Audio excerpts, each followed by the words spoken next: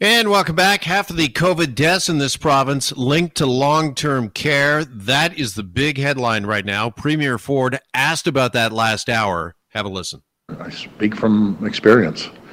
You know, as I said before, my mother-in-law is over at West Park, and it breaks my heart watching Carla stand outside the window in tears. And there's hundreds of thousands of families in the same position, wishing they could jump in there and help their loved one in there. It's very, very difficult for families right now. Very difficult, and especially when you want to help a loved one. As Carla said, put me in a hazmat suit, do anything. I got to help my mother, and I've heard this story over and over again. It's heart-wrenching, but we have to rely on our medical professionals, our caregivers in there, which are an absolutely incredible, unique group to be doing what they're doing every day, showing up, holding their post per se, and getting through this. So it's a very difficult situation right now, Travis.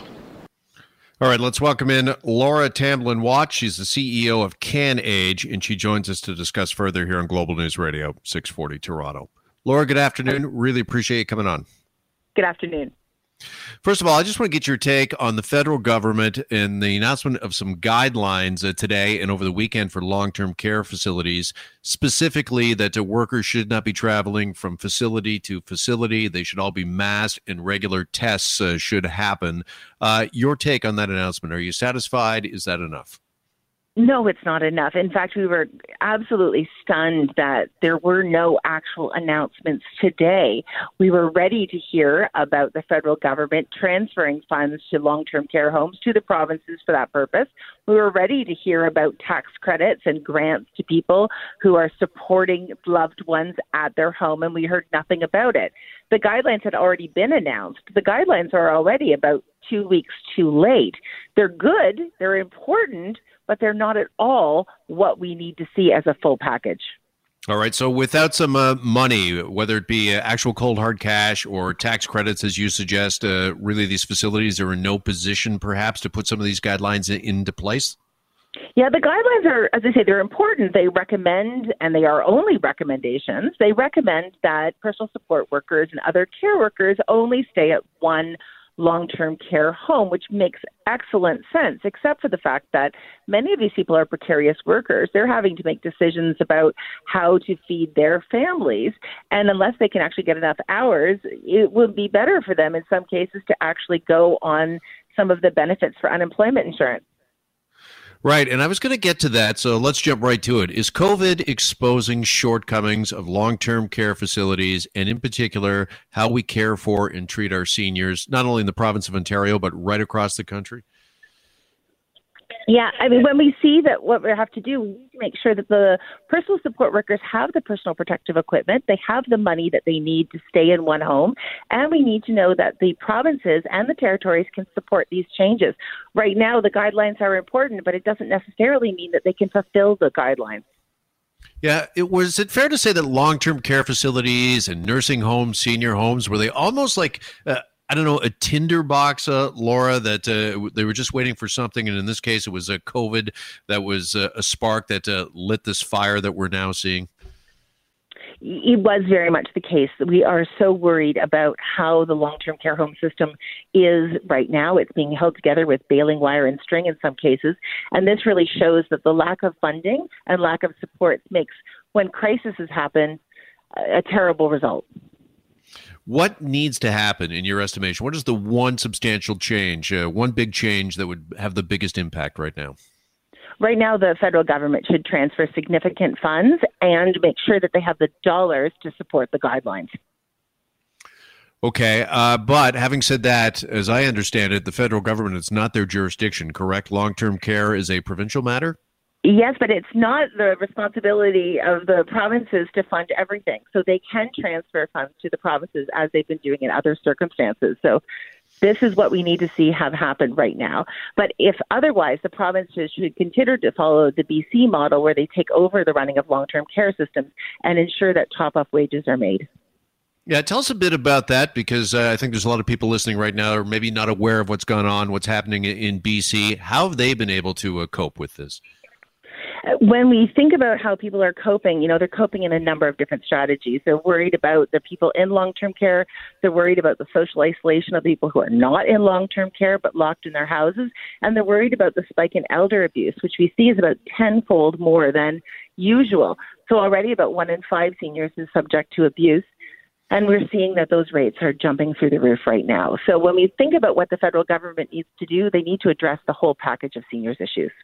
Yeah, specifically, though, in BC, why is the situation there apparently so much better? What are they doing?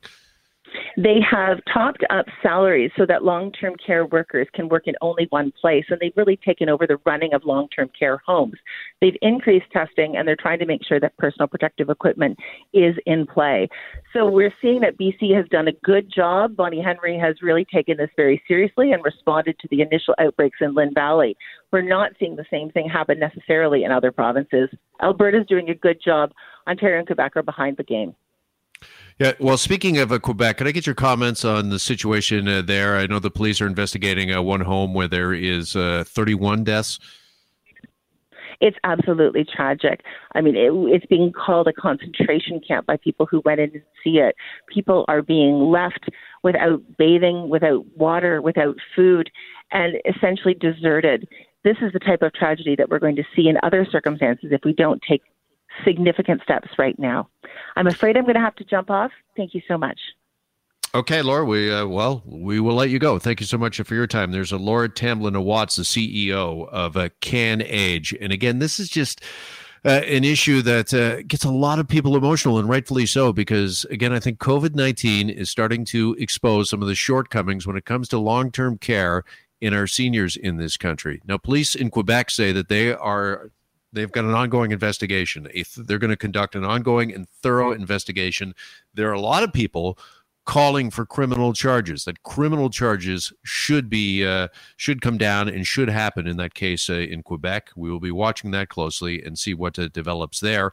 Just here in this province, in Ontario, we heard this from Doug Ford, the premier, just last hour, as you heard here in Global News Radio 640 Toronto.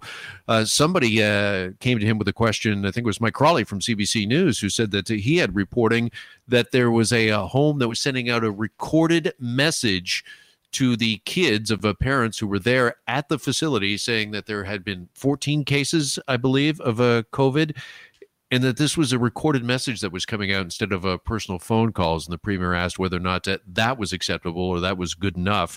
Now, the premier was hesitant to call out the long-term care facility, saying exactly what we're just talking to Laura Tamblyn-Watts about a second ago, which was essentially that these facilities, they are short-staffed. They don't have proper staffing, and even the workforce they have is underpaid and is a workforce that has to go from facility to facility. And this is one of the big reasons why we've seen the results we have with long-term care facilities is when you've got workers traveling from facility to facility, obviously they could be taking potential COVID exposure from one long-term care facility into another. Again, that they're trying to stop now, the federal government, with this announcement over the weekend that that is no longer to take place, that everyone who works in a long-term care facility should be masked, has to be masked, and they are also talking about regular testing. Once again, those are just guidelines because long-term care and seniors care is a provincial matter, not a federal matter.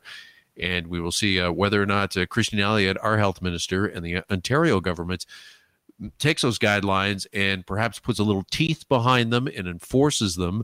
And also whether or not, as you just heard from our guest just a few minutes ago, whether or not they're going to take the lead that we've seen in BC and what's gone on there to really protect our seniors. Because we keep hearing time and time again from the Ford government that they're putting an iron ring, this iron ring around long-term care in our seniors. But again, as it stands right now, half of the COVID-related deaths in this province are sadly our seniors and those in long-term care facilities.